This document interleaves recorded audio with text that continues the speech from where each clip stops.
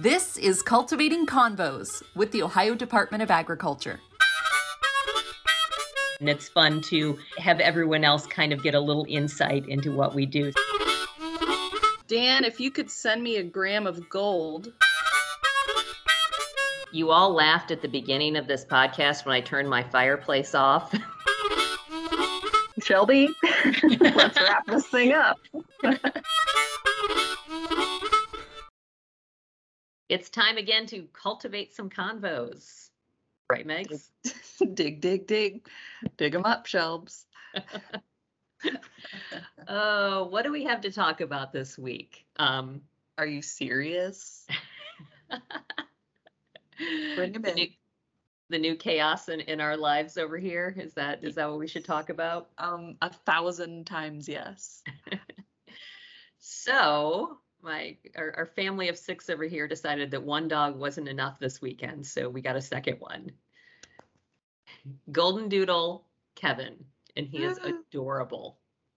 Honestly, to me, that's just the name of all names for a dog. I love it. Kevin. Not to mention, the dog is the cutest thing I've ever seen. I know. Well, we got the name from the movie Up. Did you ever see that? Yeah. Okay. Yes.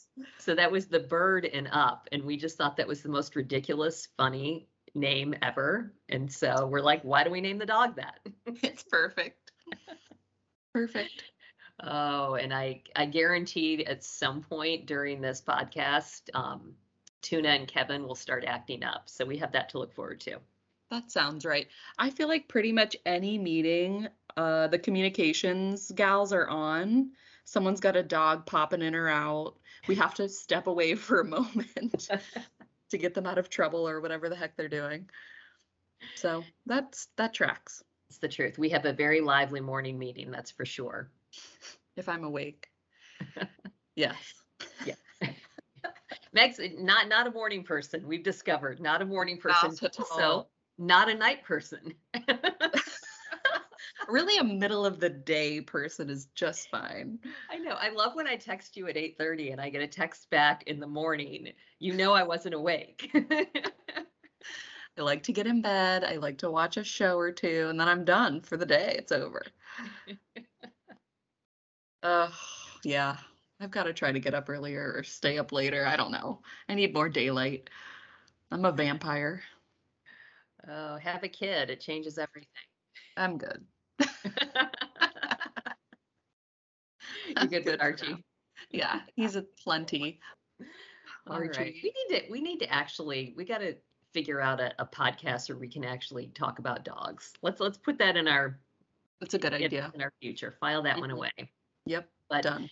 Instead of dogs this week, we are talking pests and birds. Yes. And we're going to get to it. So Megs, we're doing a little bit of a podcast mashup this week. We are. We have a couple things going on this week. And I guess the first one we're going to talk about is North American Invasive Species Awareness Week. So to help us chat about this, we brought on our chief of our Division of Plant Health, Dan Kenny. Thanks for being here again. My pleasure. Thank you. Dan, why don't we start? Why don't you just explain to everyone out there what invasive species are, invasive pests are? Well, there's a lot of definitions of, so the legal side of me doesn't really want to, say exactly what they are, but there's different definitions depending on what you're using them for. But basically, an invasive species is a non-native species that causes damage to either crop yields, the environment especially, or to even human activities. So things like boating and or enjoying the outdoors can be impacted by invasive species as well. But most of the time what we're talking about is damage from an invasive species to our native environment. So Dan, what are the, I guess, top 3 invasive species in Ohio, or do we have several that are of most concern here? Well, in my realm, we mostly work with invasive insects and diseases and most recently invasive plants. And then there's others that would be experts on aquatic invasives like Asian carp, those kind of things. For us in plant health, the biggest ones that we're working on right now, obviously the Asian longhorn beetle program in Claremont County is a huge undertaking between us and USDA to try to control that invasive species that basically impacts our forest, our maple trees primarily, and maple syrup industry. Another is our gypsy moth program aimed to sort of protect that oak resource in Ohio that is really valuable. One of our biggest exports is white oak out of the state. And then lastly, we really have our eyes open and are being very vigilant about looking for spotted lanternfly. And so those are kind of the three bugs that we've got in our at the forefront. We also work with through the ODA has an invasive plants advisory committee, and we are made up of folks from DNR, Ohio EPA, academia, and industry, and we meet to talk about plants that have potentially invasive characteristics and trying to get a handle on limiting the sales of any species that we've determined are harmful to our native areas. Why, Dan, why is it important to be aware of these? I mean, what is the end result? What is the damage that they cause? Well, for each one, it's a little bit different, but in large part, the damage is to our native areas. So those areas like state parks, like our natural areas, or even a forested area that might be on your property or on someone who owns a large tract of land. Invasive species, if left unchecked, they can, like in the case of emerald ash borer, a lot of people have seen the damage that causes. It's gone from tree to tree, kills trees. Those trees are then left, having to be dealt with either by a homeowner. And in a forested area, you've got a large amount of material there that's fallen or falling apart, and it is basically a mess that has to be cleaned up. And I think in the case of invasive plants, it's similar, where these plants are spread by seed, and there's no real natural check on their establishment and spread, and so they crowd out a lot of the other species that would normally grow in some of these areas and come up, and that can impact wildlife. It can impact just a number of different things. And we have tons of education. I mean, we have literature on our website. We've done videos, I think, about all three insects that you named, Dan, and those are on our YouTube pages and social pages. So, Dan, why is it important that we, continue to spread education and awareness to people about these insects?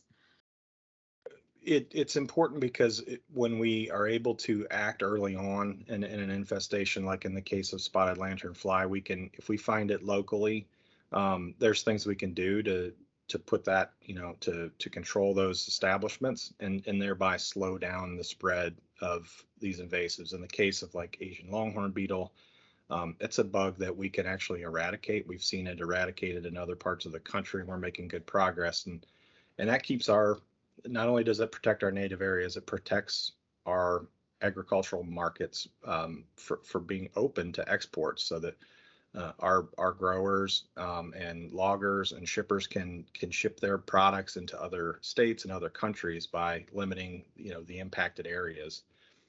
So there's a number of things, and then also the crop yield that can be affected by a new disease or a new insect in our orchards, our vineyards, even our agronomic fields. All right, let's go back to that good news about ALB. Can we talk about that? Sure. So tell us what's about to happen here. Well, we've been making progress, obviously, in the ALB area. We've eradicated ALB from Monroe Township, from Stone Lick and Batavia Township, as we've announced over the last few years. And we're making progress again in the East Fork State Park area. So we're basically double checking and crossing our T's, dotting our I's to make sure we've got everything to a comfort level where we'll hope to be able to deregulate that area very soon. Yeah, we've been working, Shelby, I think you and I, pretty closely with ALB, so I feel like I have an unusual amount of knowledge about that bug.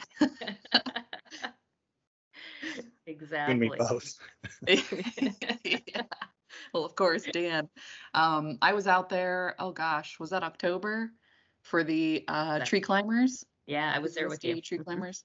That was really cool. Those guys were awesome, and they do a great job checking those trees. They get so high up there. There's no way. The climbers are definitely the secret weapon against ALB. They can get up and really inspect the entire surface of the trees, and come down with a very high confidence level that area is clean. So they're a very valuable resource for the program. All right, this probably about does it, unless you want to stay on and talk about birds, Dan. I don't think so. Turkey.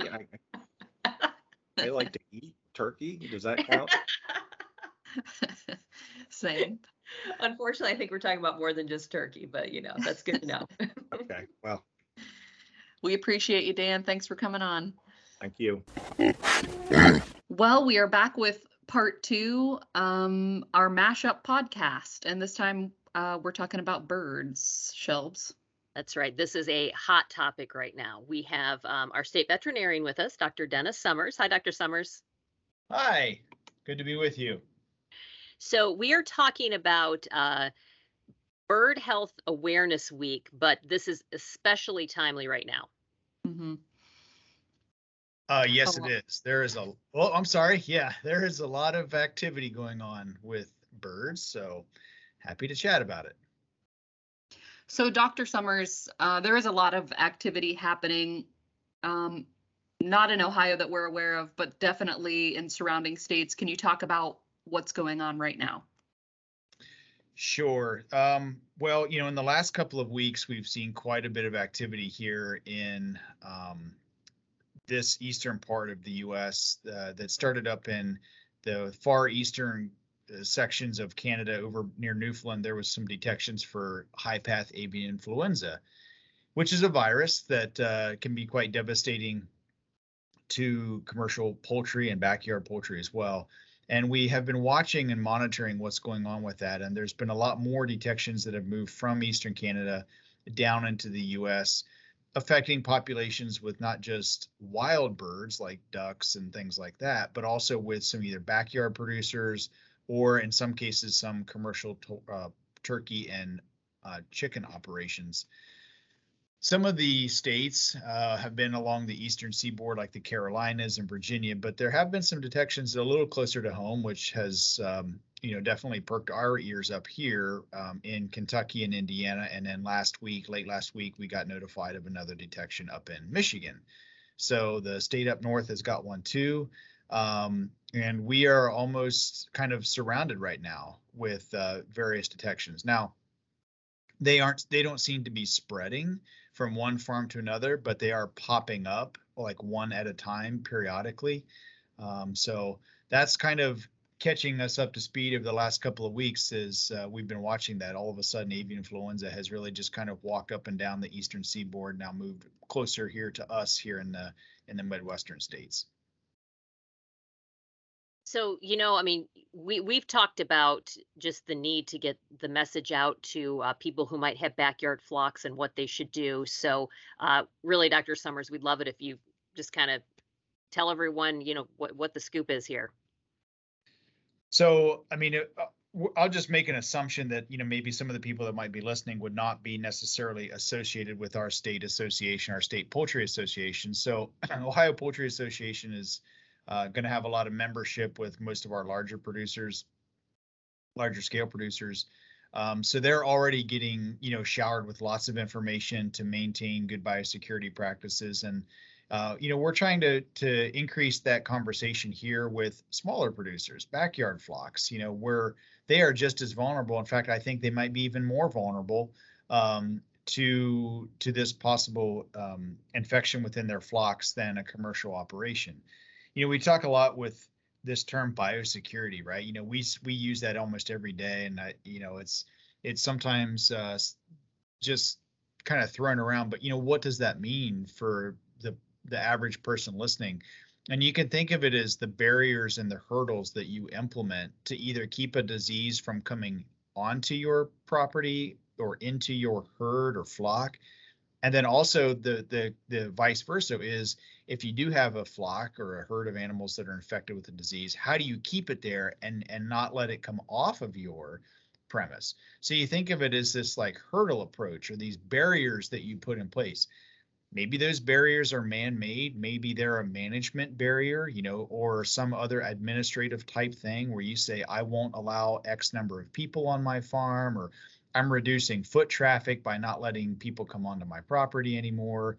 I've put up some pest management things, some barriers to keep vermin and things like that from coming into my property. Again, looking at a backyard producer. But why are backyard flocks so vulnerable? Well, a lot of them have outdoor operations, so the birds are out, they're free ranging, or they have more of an open style of enclosures, because that's what a lot of people like. They like seeing their chickens running around in their backyard, but that makes them vulnerable to the virus that is potentially being spread right now through wild birds. That's one of the main reasons why we're seeing all these kind of not necessarily random, but randomly scattered along a known corridor of where these migratory birds are flying. So as the migratory birds come over and they're flying up and down these flyways, they're defecating and putting out droppings, or they land in ponds, and they congregate together, sometimes in very close proximity to commercial or backyard operations as well. We all know somebody that has chickens, and we also know that they probably have a small pond or something like that too, or there's one nearby. And so that creates the opportunity or the potential for the wild birds, where the virus is endemic, to come in contact with our commercial flocks or our backyard birds. And all of a sudden you have this spillover event where the virus jumps from the wild birds into the commercial side. So we talk about biosecurity with backyard producers. So we advocate for them. If you're a backyard producer, bring your birds indoors if you can. It's probably not what you want to do, but it's going to help protect your flock. Bring them inside their coops, inside their cages, not necessarily in your house. Although if you want to bring them in I can see laughing. You can see what I'm laughing at over here. I'm thinking of like you don't have enough chaos in here. I could just see chickens running around. Well, this is the world we live in. I've recently watched a TikTok video where there's a young lady that has birds in her house. So, it's out there, and, people bring strange things into their house all the time.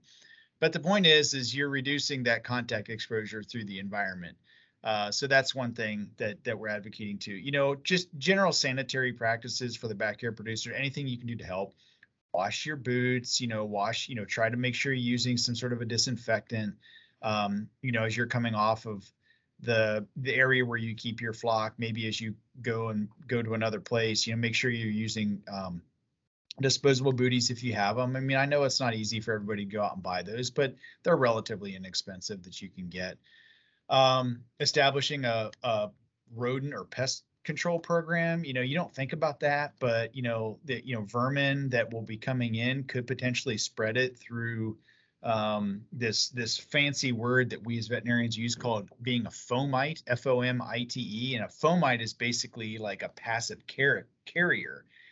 My iPhone is a potential fomite for influenza. My phone is a fomite to transmit potentially any kind of like norovirus or something like that, right? It's just an inanimate object or some object that is touched or moves this virus from one thing to another. So our boots, our shoes, our hands, our clothes, our truck tires, the cages that you might move your birds in, even the cartons that you collect your eggs in every day, right? So think about it. You buy farm fresh eggs from John Q. Public down the road, who knows what he or she does with those cartons? Maybe those cartons become potentially contaminated with the influenza, and all of a sudden you're passing it around to somebody else. And those little things happen as well.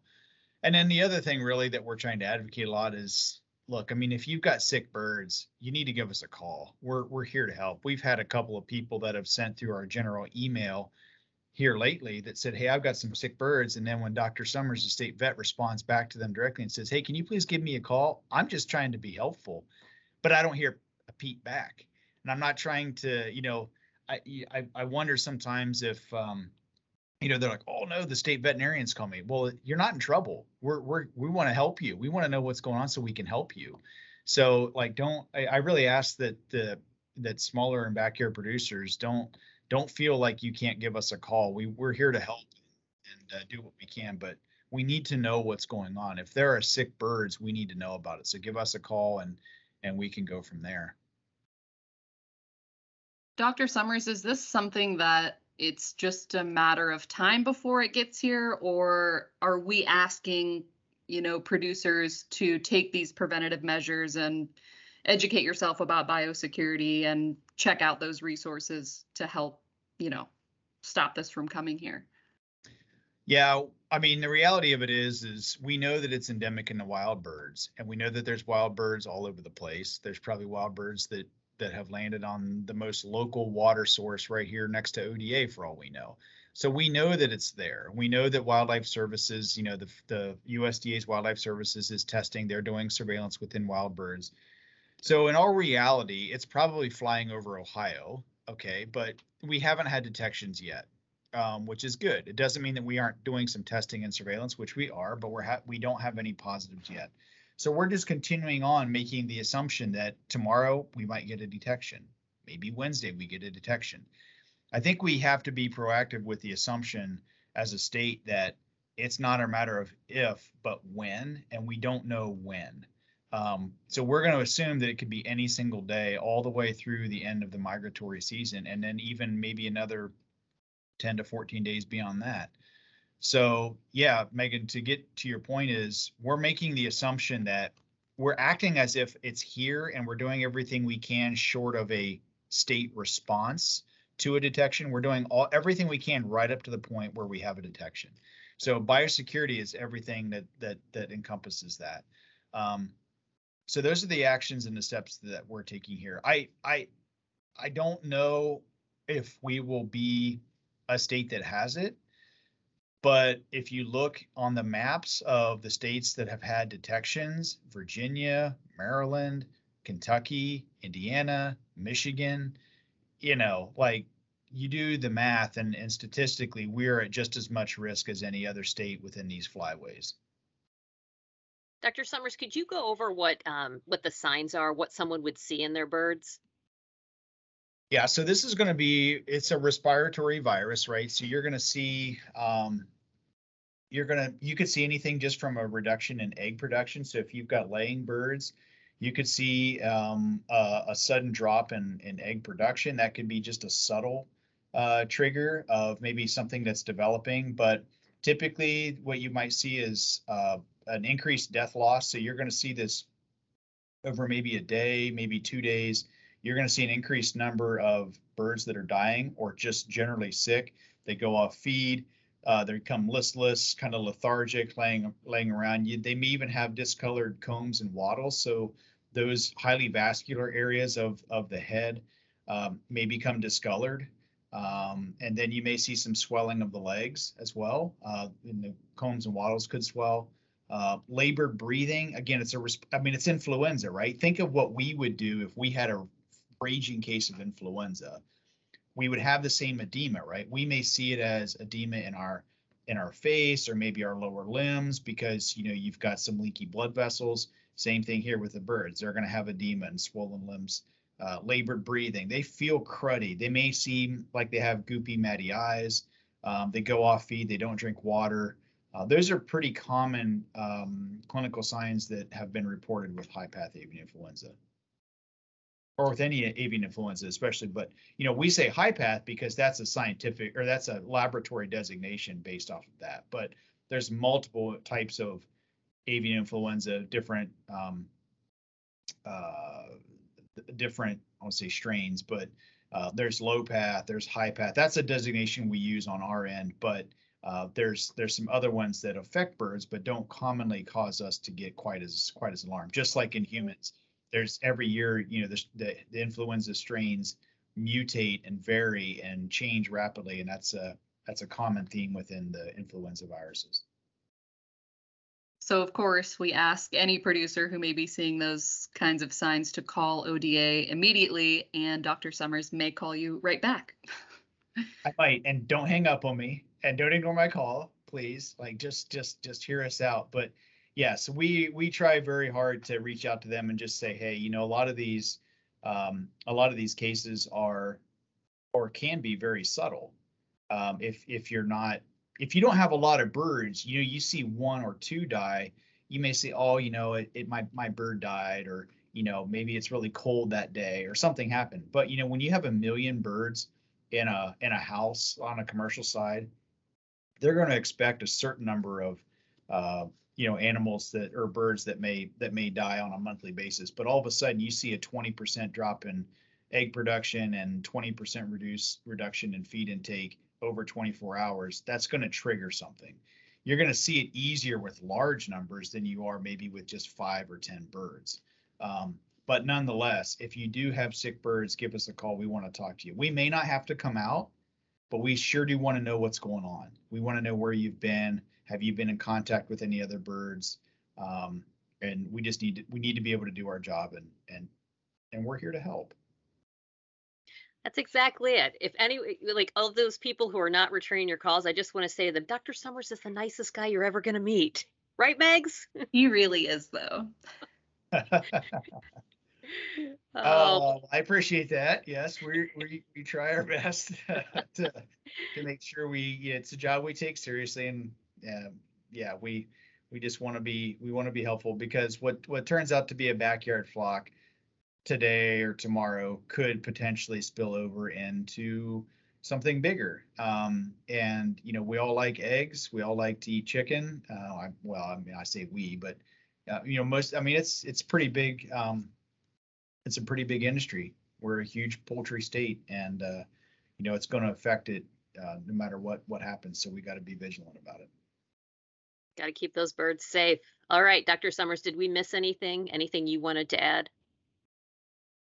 No, always enjoy the podcast. Thank you. It's nice to kind of take the gloves off and have a little bit more relaxed conversation. So I appreciate that. Nice talking with both of you as always. We didn't want to grill you, so. Oh, that's good. Thank you. Appreciate that. we try. Yeah. All right. Well, thanks for being with us. Okay, you're welcome. Have a great day. Shelby, lots of knowledge coming from our animal experts and our insect experts. So we hope everybody learned a little bit today. Moving on. I know I did. I don't know a lot about birds, so it's always interesting to me when we have bird experts on. It's just one of those animals I've just never gotten close with. Never had a bird. Well, they're hard to get close to. Well, okay. Well, we're going to wrap things up here. Next week, though, I think is going to be pretty exciting. We are going to be promoting Ohio Ag Week, and we've got lots going on. I know. Ag Week is always an awesome thing. We've kind of approached Ag Week a few different ways in the past, either traveling around the state to different, agricultural venues. But this year, very exciting, we are highlighting the Ohio State Fair. Yep. All fair, all day, all ag. I know, we are so excited that the Ohio State Fair is back this year. So we are dedicating Ag Week to different aspects of the fair. So we have that to look forward to next week. See you then. Nope. Talk to you then. Cultivating Convos is created by ODA's communications team. Make sure to hit subscribe to get the latest episodes in your feed, and like ODA on Facebook, Instagram, and Twitter for up-to-date news about agriculture in Ohio.